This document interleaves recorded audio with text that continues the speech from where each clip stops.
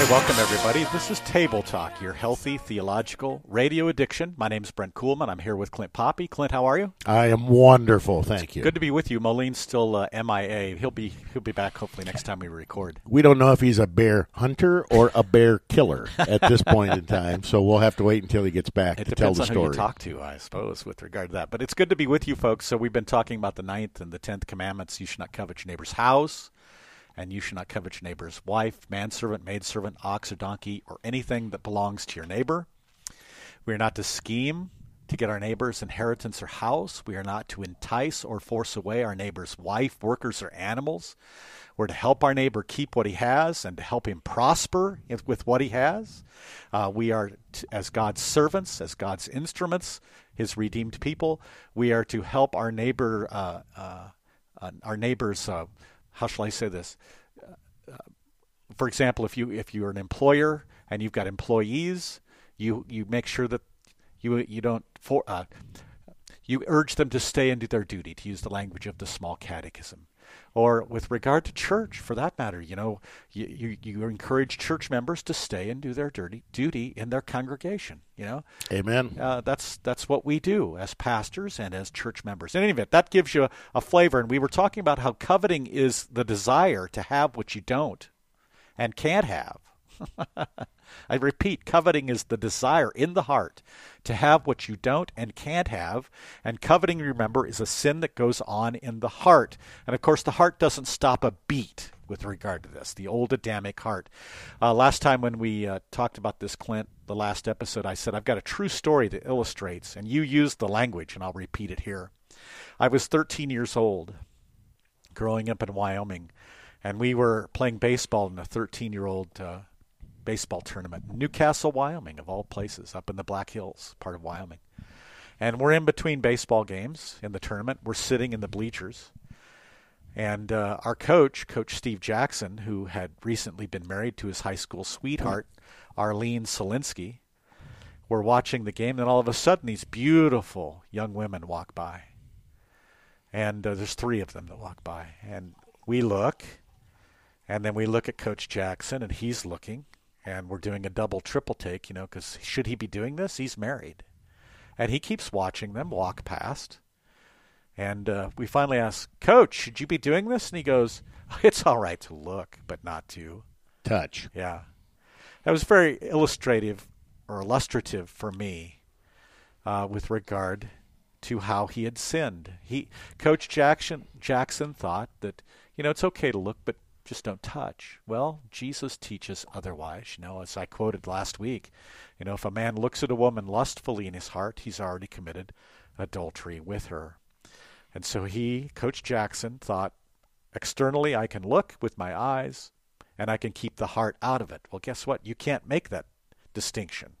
No, and you know the heart is in it. Yeah. Because if your girlfriend or wife catches you doing that, your wife or girlfriend knows that your eyes and your heart are connected. That's exactly right. And you will get in big time trouble. That illustration, that story, and it's amazing. You got the names and the dates and the places that's etched into your memory. Oh yeah, I'll have Alzheimer's and I'll still be telling this story. It's amazing how those things happen like that. But with regard to that particular sin, it's okay to look but not touch, 6th commandment kind of things. I think this is one of the reasons why we have a pornography epidemic in our world and in our churches, because people have bought the lie that your eyes can be disconnected from your heart. Right. And we even have wives and husbands who maybe have a different sexual desire or intimacy desire from their spouse that will encourage, go get the computer out. Leave me out of it. And again, assuming that what goes on with the eyes is not connected to the heart. In the church, we often talk about how pornography leads to other sin, that people that are addicted to pornography will sometimes try to meet other people, or it will lead them to some sexual deviancies or wild and crazy kind of things. but we don't get to the heart of the matter because these are sins of the heart. Right. And I know several people that have on their computers, on their computer screens, Bible passages that will say things like, created me a new heart, O Lord, or other specific sexual kind of passages to remind them what God's Word teaches with regard to sins of the heart. And it doesn't just have to be pornography, but I think this is the most prevalent with regard to the sins of the heart. Yeah, and we talked about King David in this regard last time in 2 Samuel 11, where, his desire was for Bathsheba.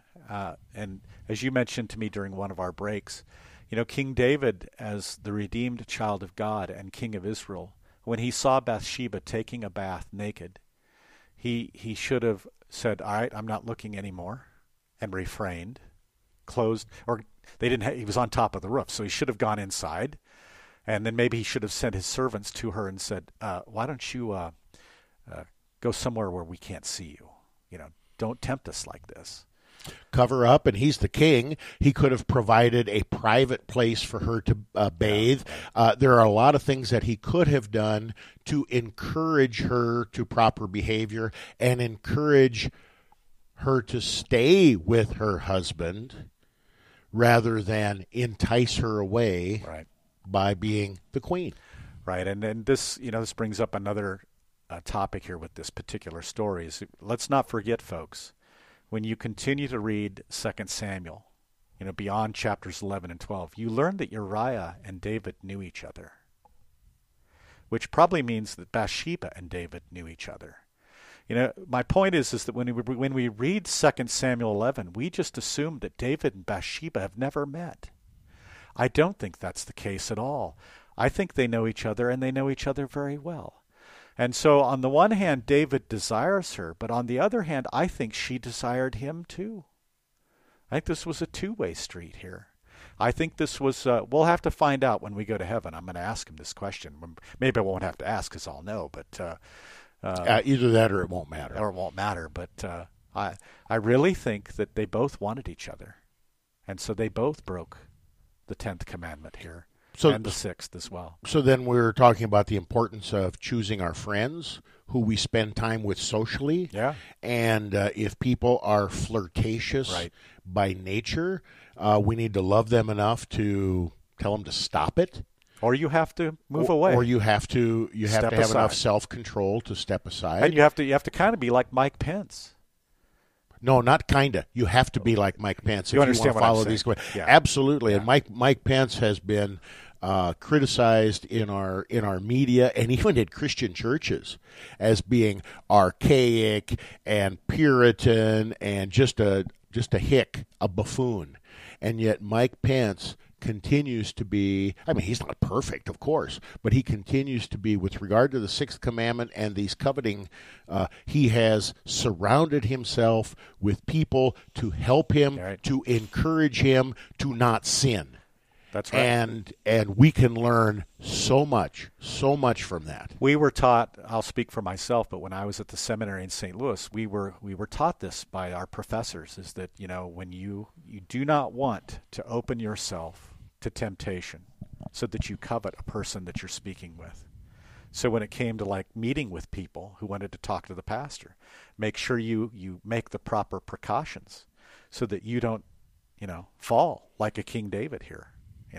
And most people, again, I'm speaking in general, but most people have seen this happen in congregations where the pastor falls. And many times the pastor is involved in some intimate thing anyway. Somebody has died. Somebody has a tragedy. Somebody's going through a terrible issue with their children or their spouse. Emotions are running high. You've got this emotional thing, and the pastor is there to be the rock and to be the emotional stability in a very difficult situation. You're dealing with vulnerable people, and you want to talk about opportunities to abuse the power that God has given you. Right. And Pastors are flawed, sinful human beings, and so we need every opportunity to teach us, encourage us to not fall into these kind of sins of the flesh. Never meeting with,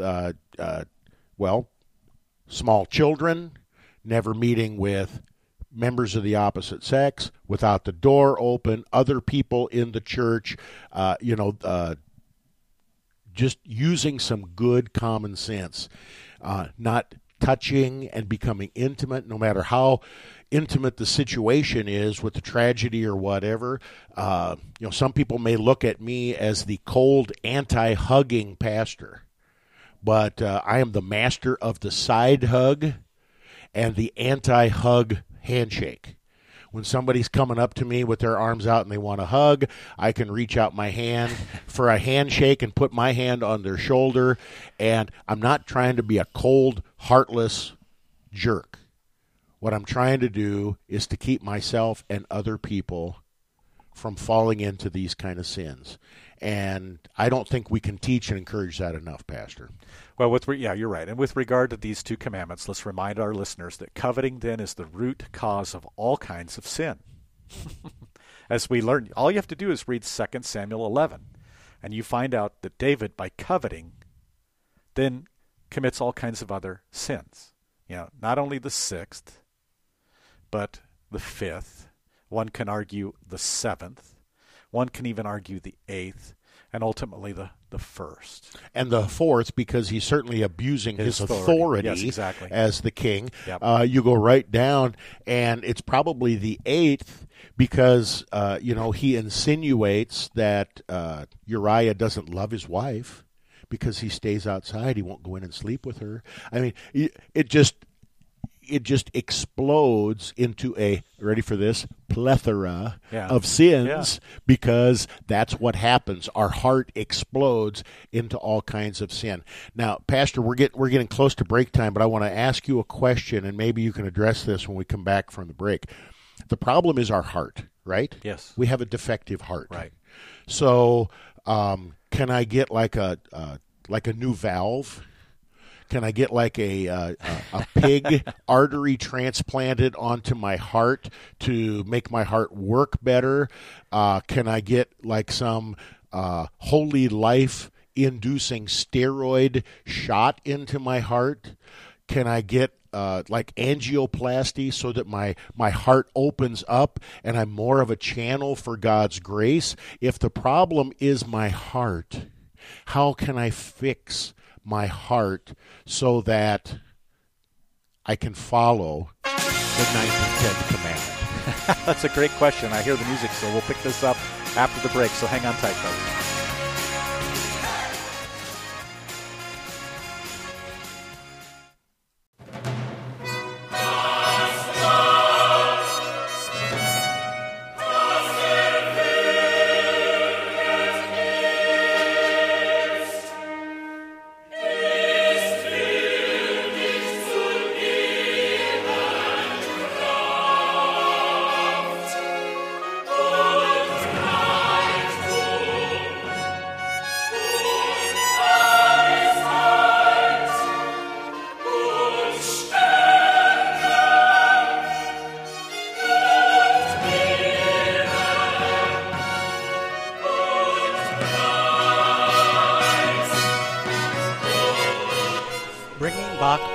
Sundays at noon on KNNA.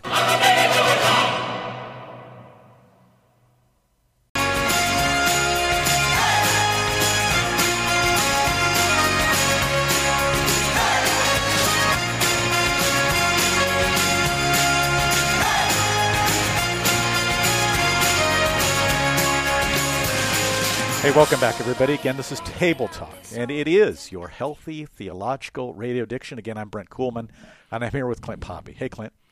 Hi, Brent. How are you? Good. You asked the question, what's the solution to this old Adamic heart that covets 24/7, 365? Yeah, I want angioplasty, a spiritual angioplasty. I want my heart opened so that the love of God can flow through my heart.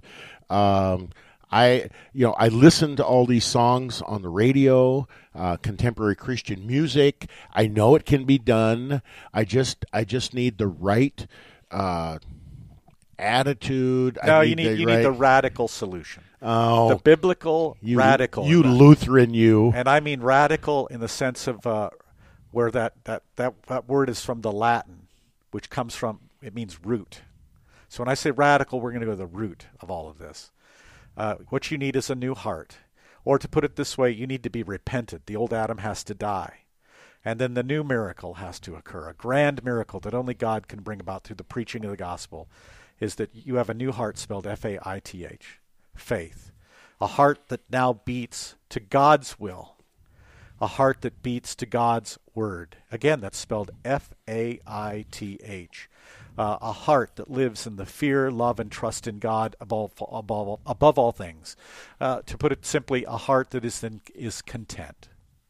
A heart that is content with what God has given you and doesn't want to steal, entice, scheme, or take from your neighbor. So you're telling me that my heart can't be fixed? It must die. Your old Adamic heart has to die, and it has to die every day, which is part of your baptismal life, so that the new man can arise to live before God in righteousness and purity. Then no wonder nobody wants to be a Lutheran, because nobody wants to die. They just want to be fixed. I hear all this talk in the church today, even from Lutheran pulpits and Lutheran publishers. I'm broken. I'm broken. I'm not really rotten to the core. I'm just broken. Okay, and so just fix me because I'm broken. And just like when my girlfriend leaves me and I have a broken heart, I just need a new girlfriend, and then I'm kind of patched up again. This is the language of the world. This is the language of the church. This is the language in many Lutheran churches, and Pastor, you know it. Yeah, and to put the best construction on it, you can quote Psalm 51, that what does God desire from us?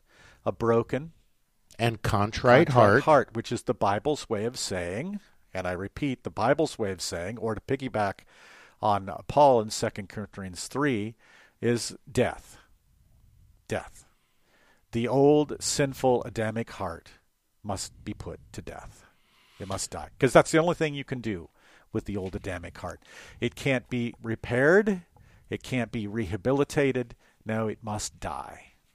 So in Psalm 51 and in Divine Service 3 in Lutheran Service Book, we sing the offertory, create in me a new heart or a clean heart, yeah. Depending on your translation, and that's Psalm 51. So what you're telling me is that I need a new heart, a clean heart. I need a spiritual heart transplant. Yeah, exactly. And that I can't do it myself? Correct. It's that's why I said 2 Corinthians 3, where through the law or the letter, Paul says, you die. You die. Okay, so now when you're using this distinctively Lutheran language here about you need to die. You need to die and God rises you again, or as Paul puts it in Ephesians, put off the old man. That's his way of saying the old Adamic nature that he described elsewhere, like in his letter to the Romans. It must die. Okay, so how do I do that? The Lord does it. The Lord puts to death your old sinful nature and your old Adamic heart through his word of law. That's how he does it. That's why he sends preachers to kill you. So I'm coming at this from the back end here, Pastor. So when I cut myself off from the preacher, when I cut myself off from God's word, when I cut myself off from the Lord's Supper, when I cut myself off from the divine service, God can't kill my heart and give me a new one. God can't repent me. Is this what we're saying? Or as the Old Testament prophets say it, like in Deuteronomy and other parts of the Old Testament, God kills in order to make alive. Yeah, it's God who must put the old Adam, the old sinful heart, to death, so that a new heart can be created from the preaching of the forgiveness of sins for Christ's sake. and that's spelled Faith, which is a total miracle. So both the putting to death and the making of alive is God's work through the law and through the gospel. This is the biblical teaching that the Lutheran Reformation recovered. The apostles taught this. Read the New Testament. Read Jesus. Repent and believe the good news. Mark 1. Death. Die to your sin. So when Jesus said in Mark 1, repent, he's saying die to your sin. And then believe the good news, which is the gospel. The good news is the gospel. That's the faith. That's the new heart, which trusts Jesus. Or as we're talking here with the 9th and 10th commandments, it is being content in your heart with what God's given you. If I can share a little bit from the book of Ezekiel. Ezekiel, this was the Old Testament reading. I think it was one of the Sundays in Sundays of Easter. But from Ezekiel 36, and I'll start reading at verse 22. Verse 26 is the money verse. Therefore say to the house of Israel, thus says the Lord God, is it not for your sake, O house of Israel, that I am about to act, but for the sake of my holy name, which you have profaned among the nations to which you came? In other words, your stinky heart is causing you to sin and causing you to smell up my name among the nations. And I will vindicate the holiness of my great name, which has been profaned among the nations, and which you have profaned among them. And the nations will know that I am the Lord, declares the Lord God, when through you I vindicate my holiness before their eyes. I will take you from the nations and gather you from all the countries and bring you into your own land. I will sprinkle clean water on you, and you shall be clean from all your uncleannesses. And from all your idols I will cleanse you. And I will give you a new heart, and a new spirit I will put within you. And I will remove the heart of stone from your flesh, and give you a heart of flesh. And I will put my spirit within you, and cause you to walk in my statutes, and be careful to obey my rules. Did you notice there in those verses that it's the Lord doing it all? The Lord is doing it all, and he's doing it for his sake, and we are the beneficiaries of God's great love for us. And at the end of that, God desires for us to walk in his ways. Yes. God desires for us to live a sanctified, holy life. And there are so many people out there in the church, and especially in what we would call radical Lutheranism, that would say how you live your life is irrelevant. And God's word doesn't talk that way. God's word is very clear. He gives us a new heart to love him and then to serve and love our neighbors. Right, which is all gift from him and his good use of us in living lives according to his word for the sake of others. and so that's the 9th and 10th commandment. It shows us our sin. The Lord repents us, and through the gospel, he faiths us, gives us a new heart. We are his new creation, and his good use of us in that regard is to take care of our neighbor's stuff, to be content with what we have. So we're not going to entice or force away our neighbor's wife, workers, or animals. We're not going to turn them against our neighbor, but we're going to urge them to stay and do their duty. So Pastor, as I ponder those words that I just read from Ezekiel 36, is it possible for me, chief of sinners though I be, the old Adam raging inside of me, with this gift of the new heart that God has given me, is it possible for me to truly be content? Is it possible for me to not be consumed by the sins of my heart? How do I continue to live that holy life and not let my cheating heart erupt in all kinds of shameful sins that profane God's name among the nations even to this day? It's a yes and no answer. It's the constant battle. So on the one hand, is this the saint-sinner thing? Yeah, okay. Yeah. So you're leading a sanctified life when your old Adam is being put to death. When you, with God's word and his spirit at work in you and on you, you're doing battle against your old Adamic nature, the devil and the world's temptations. That's holy work. That's holy work. That's fruit of the Spirit. Okay, and so yes, you're learning how to be content, but at the same time you have to battle the discontent that you constantly have in your life. So it's the chronic battle. But see, that's what it means to make progress in your life. To make progress as a Christian with regard to what you asked is when you're doing battle against the evil trinity, your sinful nature, the world, and the devil. And then the new man, spelled Faith, can speak like Paul. I've learned to be content in every situation, right? And that's from Philippians 4, Philippians 3, Philippians 4. Is this what Paul's talking about also in Galatians 2? I have been crucified with Christ, and I no longer live, but Christ lives in me. The life I live in the body, I live by faith in the Son of God who loved me and gave himself for me. This is an ongoing dying and living, because that old Adam, that old Eve still lives and dwells inside of me. Is that what we're talking about, Pastor? It's the baptismal life, and we as Lutherans, and the way the Bible teaches this, is if you're going to make progress in your Christian life, or to quote the authors and the preachers of the day, if you're going to make progress in your walk with God, or if you're really being discipled, to use their language, is to to die to your sin every day, to your discontent, and then to trust the Lord to take care of you, because Jesus has done everything for your salvation, and now you can trust him with regard to the earthly, worldly things that you have. You see, this is the gift of the Bible. This is the gift of the Lutheran Reformation, is to make progress in the Christian life, is first and foremost to live in and from your baptism to Christ, as Paul teaches in Ephesians. Put off the old man, put on the new man. And because of that, that's why Paul exhorts the Ephesians to live a godly life. But living the godly life is first putting off the old Adam dying, so that the new man can live before God by faith and others through love. This is what it means to make progress. But again, the point is death first.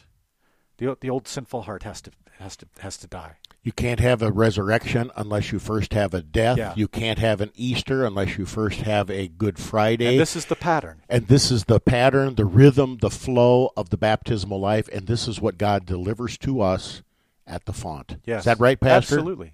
Yeah, this is our everyday living. The awesome. Thank you for that beautiful program. Well, hang on tight, because we'll come back. Is it next week?